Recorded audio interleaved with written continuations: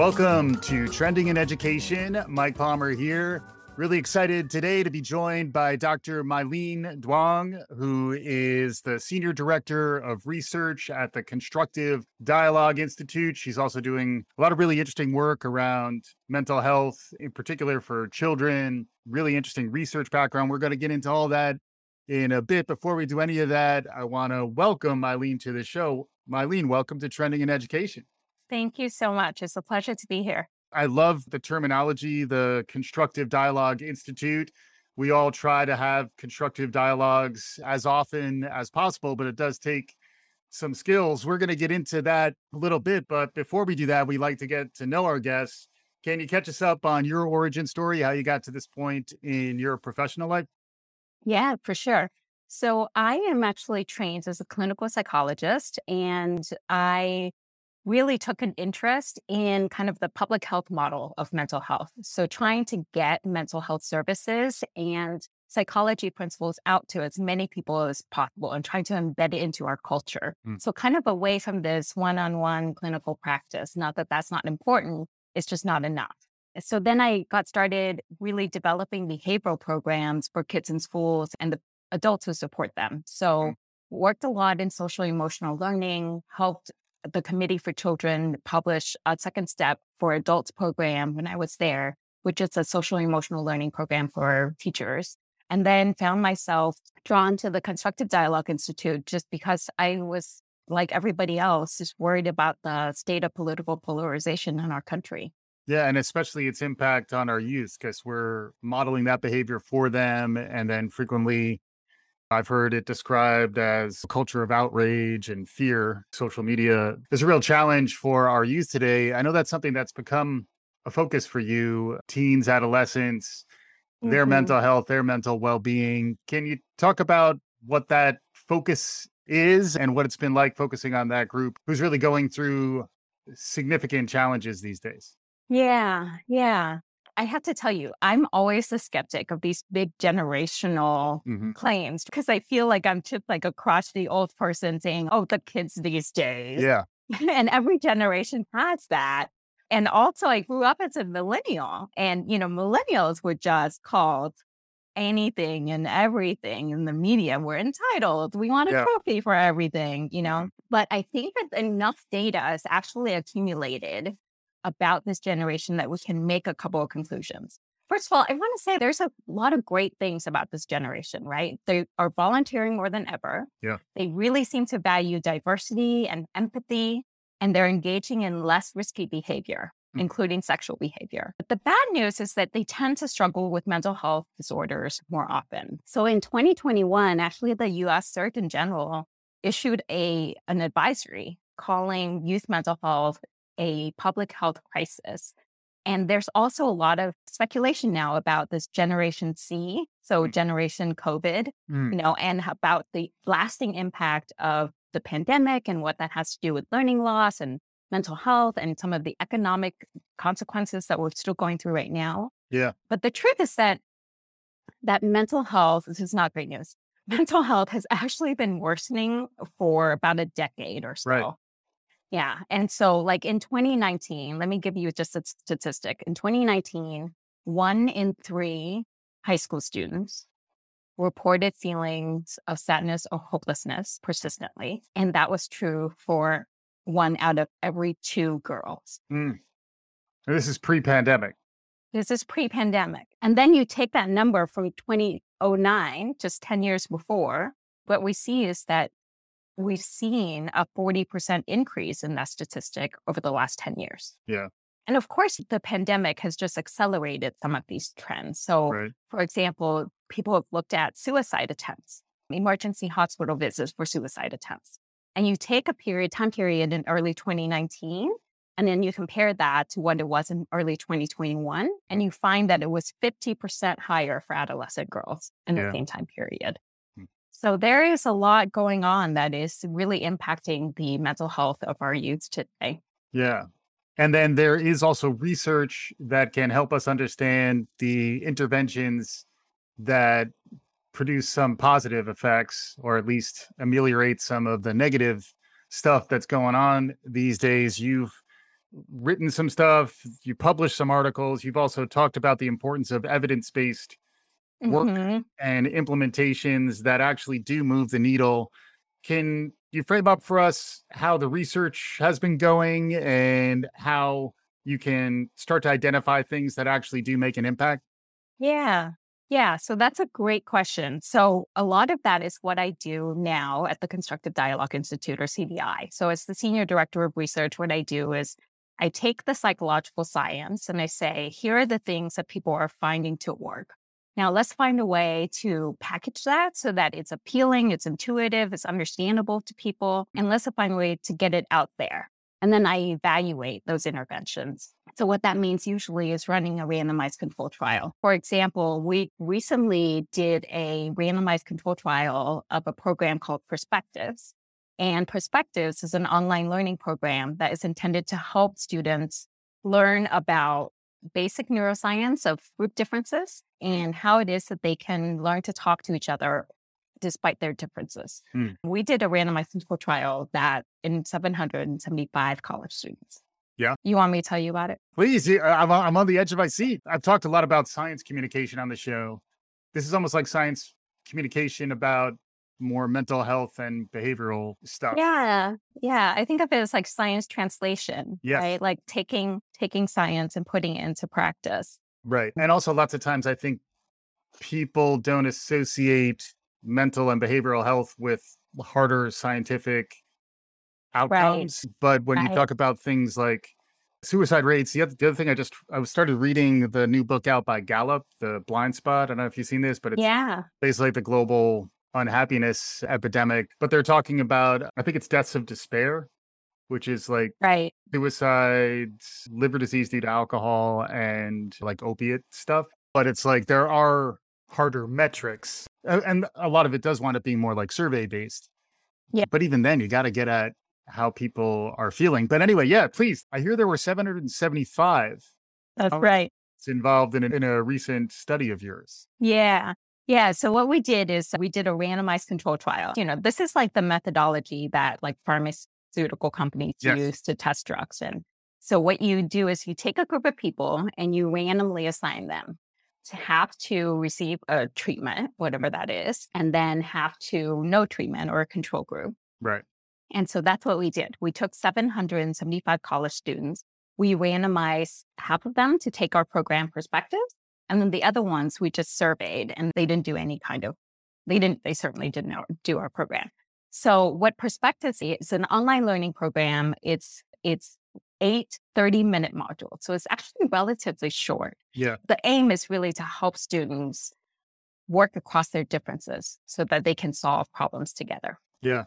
So we use psychology-based principles and we teach them about things like how confirmation bias works, how it is that we've evolved to have the kind of in-group, out-group tendencies that we Yeah. have today, and then how that is actually impacting our culture at large. Like we were talking about just a culture of outrage and contempt where my group is better than your group. We draw these kind of fault lines across really every difference that we can find in our society. So we help to raise awareness about this. And then we say, well, what can we do about it? And so we've come up with this term, constructive dialogue, right? Yeah. It is just what it sounds like. So it is talking to each other over differences in a way that builds, in a way that is constructive rather than destructive, which is often what we see in society today. So anyway, all Yeah. of that is to say we had them do this program. And thank goodness we found positive effect. Yes. Yes. Always a nail biter when you're a researcher. So what we found is that 73% of the students improved in what's called affective polarization. So you can think about this as like outgroup antipathy. Mm. So Mm. it is a contempt and a distrust for people who are different from you. Yeah. And then we found that 51% of them improved in what's called intellectual humility. Mm. And that is just recognizing that you don't know everything. And because you don't know everything, you're actually open to what other people have to say. Yeah. And we also found that 59% of them were less likely to use negative attacks while in conflict with another person. Mm. So these are all really promising signs that we're changing the way that people think who are also changing the way that they handle the differences. Yeah. It's also great to hear that some of these things can be measured and that we're focusing in a little more on the social emotional stuff as something that you can quantify a little bit. Cause I think there is a tendency to say, oh, if it's social emotional, it's a little squishy. You can't Yeah. really do science about it, but you can, use the same techniques that we're using to approve new drugs from pharmaceutical companies. You can do that around new types of behavioral interventions. And then what I'm hearing from you here too is that there's some benefit to just being exposed to difference. But by virtue of being exposed to folks who are different than yourself, you're forced to kind of expand your thinking in ways that folks who are growing up more in their pockets and not actually being Mhm. exposed to difference are more likely to see those outgroups more negatively and to perhaps have less of that intellectual humility that you're describing. I think what you hit on, Mike, is actually if I could do one thing, if I could change one thing in the world, it would be to restructure our social interactions so that we're routinely talking with people who are different from us. Hmm. Because that's the way, I mean, that is really the crux of the problem right there. Hmm. Because this is well known that we tend to like people who are similar to us in all kinds of visible and invisible ways. Yeah. We gravitate towards them, we tend to interact with them more. And now we live with them, we work with them, we marry them, Yeah. and we only talk to them online. So now we're all in our echo chambers, and it makes it so much easier to say, my group is better, we're better than them, smarter than them, we're kinder than them. Yeah. Yeah. So the more we can get folks exposed to difference, the better the outcomes. And then there's also structured ways that you're trying to build that intellectual humility and that kindness, for lack of a better word, for those who are less like you, however you might think of yourself. And then you mentioned also, is there neuroscience? I'm a big fan of neuroscience. So is there neuroscience involved in this as well? Yeah. Yeah. So we use a lot of neuroscience principles in our work. So, for example, one of the things that we talk about is what's called dual processing theory, right? This Hmm. is like slow thinking, fast thinking stuff. Yep. And it is this idea that your brain is operating on kind of two systems. One is super fast, it's automatic, and you use it for 95% of what you do every day. It goes without thinking. And when you're brushing your teeth, you're not Yeah. thinking, oh, I'm moving my toothbrush this way. And then there's the other part of your brain that is more slow and deliberate. And we tend to think that that's us, the slow and deliberate part. That's what makes us who we are. Right. But in fact, it makes up a tiny percent of our decision making every day. Yeah. And Jonathan Haidt, who is one of the co-founders of the Constructive Dialogue Institute, has this metaphor that the brain is like a human rider sitting on top of a very large elephant. And the human rider is your controlled thinking, that's your deliberative thinking. Hmm. And the large elephant is your automatic thinking. Yeah. And you might think that the human is in control of that interaction, but that elephant is telling you where to go. And Right. actually, what the human is really good at is coming up with the rationalization Mm. for why the elephant is heading that way to begin with. Yeah, that's amazing stuff. And what I'm getting from you here, which is an important insight as well, is that some of these things are teachable. We can make people better.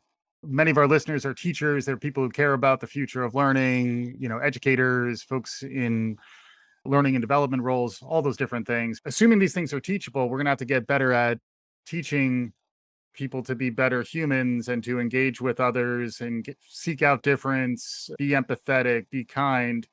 Can you talk about the educational connection to what you do and how, in some ways, you're trying to figure out techniques that might work in classrooms to build these types of skills?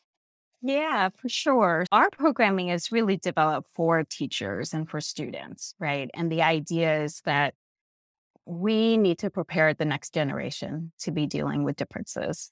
And because of the political climate that we find ourselves in today, people really try to stay away from anything that is even remotely controversial. Mm, right? We hear horror stories all the time in the news media about teachers getting fired for saying something offensive or right.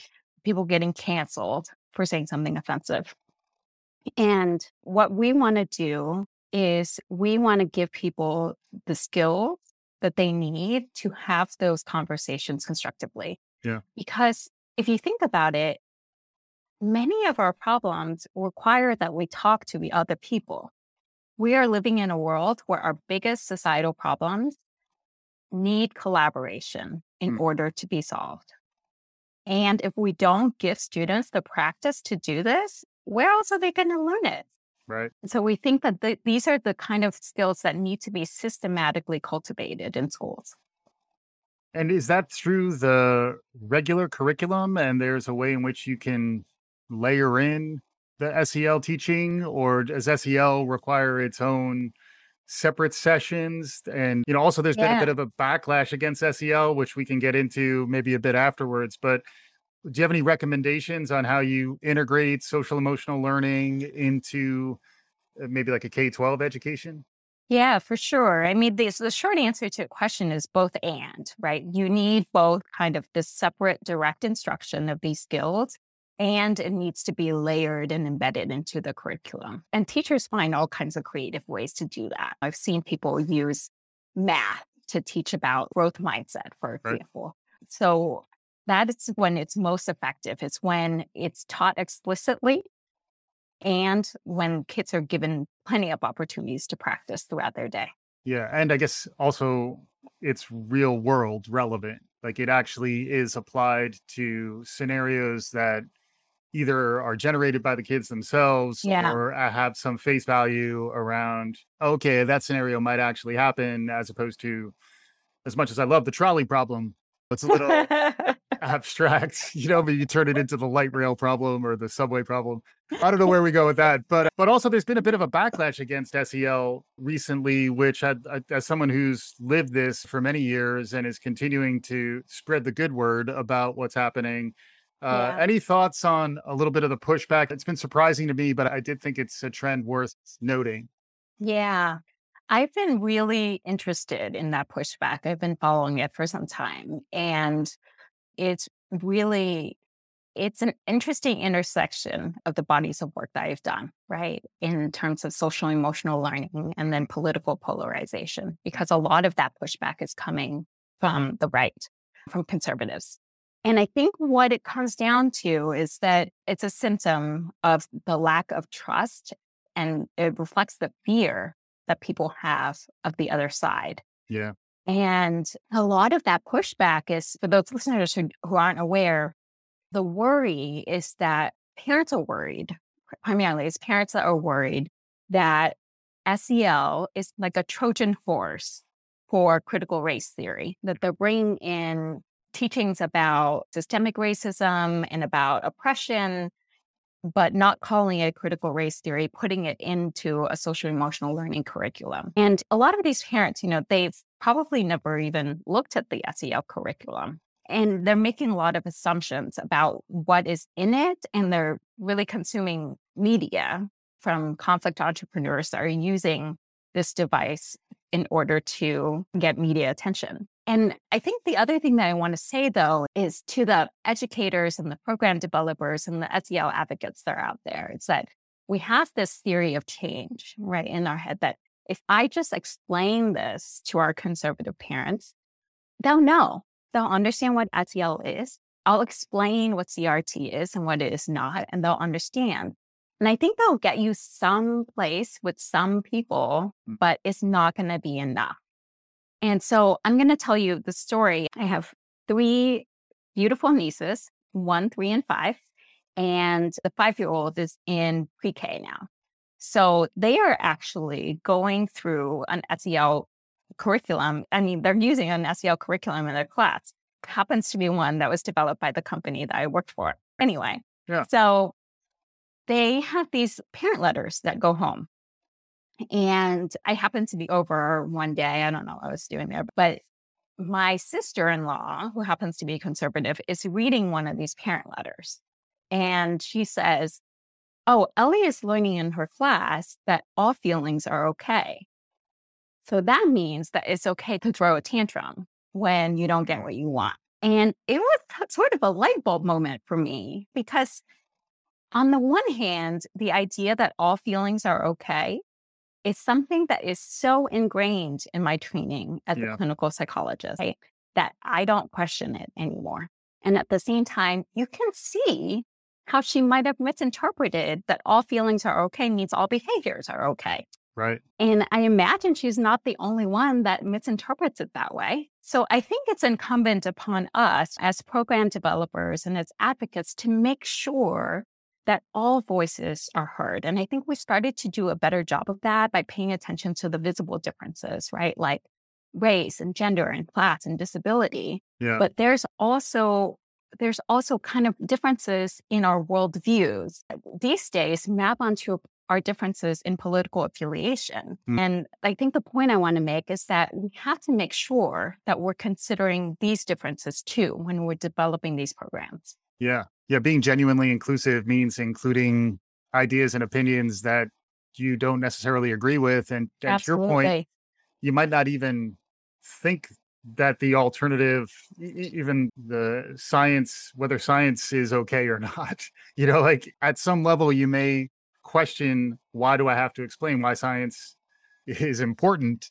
But at the same time, if you can't explain it, if you can't understand why someone might be questioning it, you're losing that opportunity to reach someone. And you're also losing that opportunity to maybe expand your own understanding. And as a parent of a 3-year-old who's soon to be 4, he's also in pre-K. The SEL curriculum was amazing for me as a parent. And I will say that there are some of us out there who are really embracing it. And when a kid is 3 or 4 years old, I want to know whether he's sharing. I don't really care where he is on a literacy scale because Mm, it's not even on that scale yet. But part of why he's in 3K was just to begin to socialize him, to have him engage with others, especially in light of the pandemic. It's been yeah. hard to kind of do that. Any thoughts on the skills that are needed for educators? Because it does seem like the constructive dialogue and some of the emerging SEL skills and competencies are perhaps different than the way we've thought about the core competencies that are needed for teachers. At least in the past, there was more of a sense of mastery of subject Yeah. matter and the ability to lecture from the front of the room. That does seem to be evolving. As an expert, I'd love to hear a little more of your perspective on this. Yeah, for sure. I'm trying to think, what competencies do teachers need these days? I mean, the thing is, like, teaching has become such a complicated job, right? Like, Hmm. because in addition to shepherding children's social emotional learning and their development and making sure that they're, learning their 3 R's and making sure that you are acting as a first responder, Right. it is also becoming an increasingly public job. Right. Everybody wants to know what it is you're doing. And you have all these stakeholders in the way that I think teachers didn't have 15, 20 years ago. And I think, that just the electronic communication has just made it that much easier to Hmm. get information out there. So now everybody wants to know what it is you're doing in your classroom. Right. And so we hear a lot of stories, and there's a lot of recent data to show that teachers are getting, well, I don't want to say harassed, but I think the polls actually do show a significant portion of them are getting harassed about things like, are you teaching CRT? And just an increasing number of legislative moves that have tried to restrict what it is that teachers can and can't teach in their classroom, Right. right, at the state level. And so I think that, it's not fair. I don't think it's fair that we're putting teachers through this. And at the same time, it is a problem that they're going to have to learn how to deal with and that they're going to need support in dealing with. Yeah. Is how to have these kind of cross-political, cross-party conversations and how to handle questions about whether you're teaching CRT in your classroom, because it's going to be increasingly a concern. Right. Yeah. It's almost like resilience and some mental health tooling on their own side just to avoid burnout, to continue to show up, to continue to engage. And then similarly, folks who are managing schools, working in teacher facing Oh, capacities, absolutely. like Yeah. leveraging the right empathy and social emotional skills to support the whole teacher, not just the whole student. I love that. As we're getting closer to conclusion, any other trends that you're tracking? I always love to get my guests' broader perspective in the world around you. You mentioned some of the polarization. We were talking about the role social media is playing, but anything out there in the world more broadly that's capturing your imagination that you think our listeners should be paying attention to? Yeah, I've been reading and thinking a lot about conflict, right? And so I'm actually reading Amanda Ripley's High Conflict right now. It's a book where she takes these stories of people who are really embroiled in conflict. And it's this idea, it's related to SEL, it's related to political polarization, because these kind of dynamics and what we've learned about how conflict manifests, I think can explain a lot of what's going on in our society today, where we're no longer able to talk to each other, where we are digging in our heels rather than collaborating with each other. And really, we're being reinforced by our in group for doing so. And I think that we're going to have to figure this out. We're going to need to figure this out, how to handle conflict more constructively Mhm. if we are to move forward as a society together. Yeah. Yeah. And then how about in terms of the work that you're doing? Where do you see trends in evidence-based research on SEL interventions, anything at a macro level, micro level, interesting research you've encountered? What's the new hotness in SEL research these days?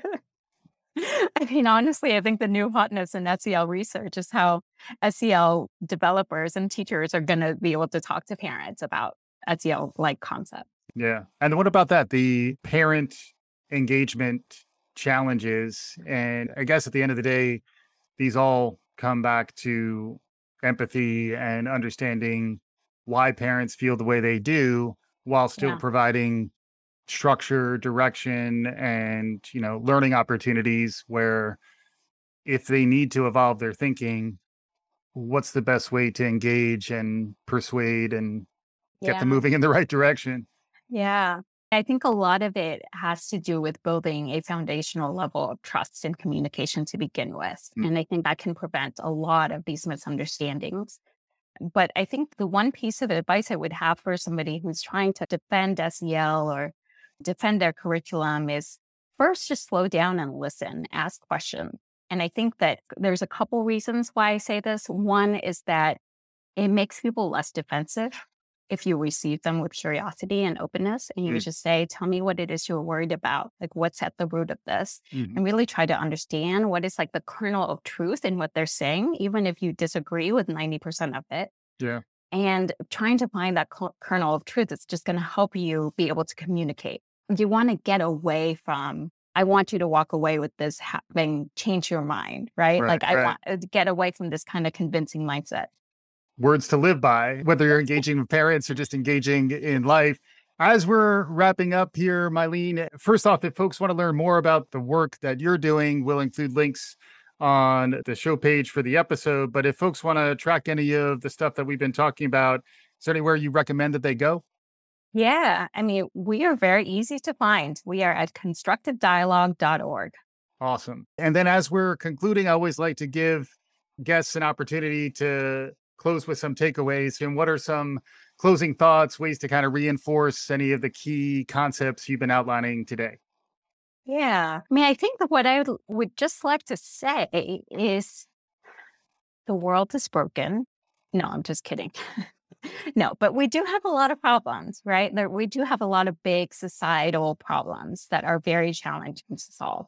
And the only way we're going to be able to solve them is to work across party lines. It is no longer an option to stay within our own bubble because we need a bigger coalition than that in order to solve these problems. And so, really, the SEL skills and the way of dealing with polarization is really about these constructive dialogue techniques, about listening, about trying to understand, about letting go of winning, about acknowledging the other points of view, and about finding common ground. And I think that is the way forward for us. Awesome. Makes sense. For my 3-year-old, makes sense for all of us. There's a lot to be learned on the social emotional front. I didn't sing Whitney Houston today, which is showing my discretion.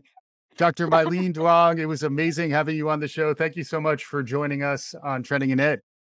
Thank you so much for having me. This has been a blast. Awesome. And hopefully our listeners enjoyed it as much as I did. Make sure you write a review, tell your friends, do all the good things. We'll be back again soon. This is Trending in Education.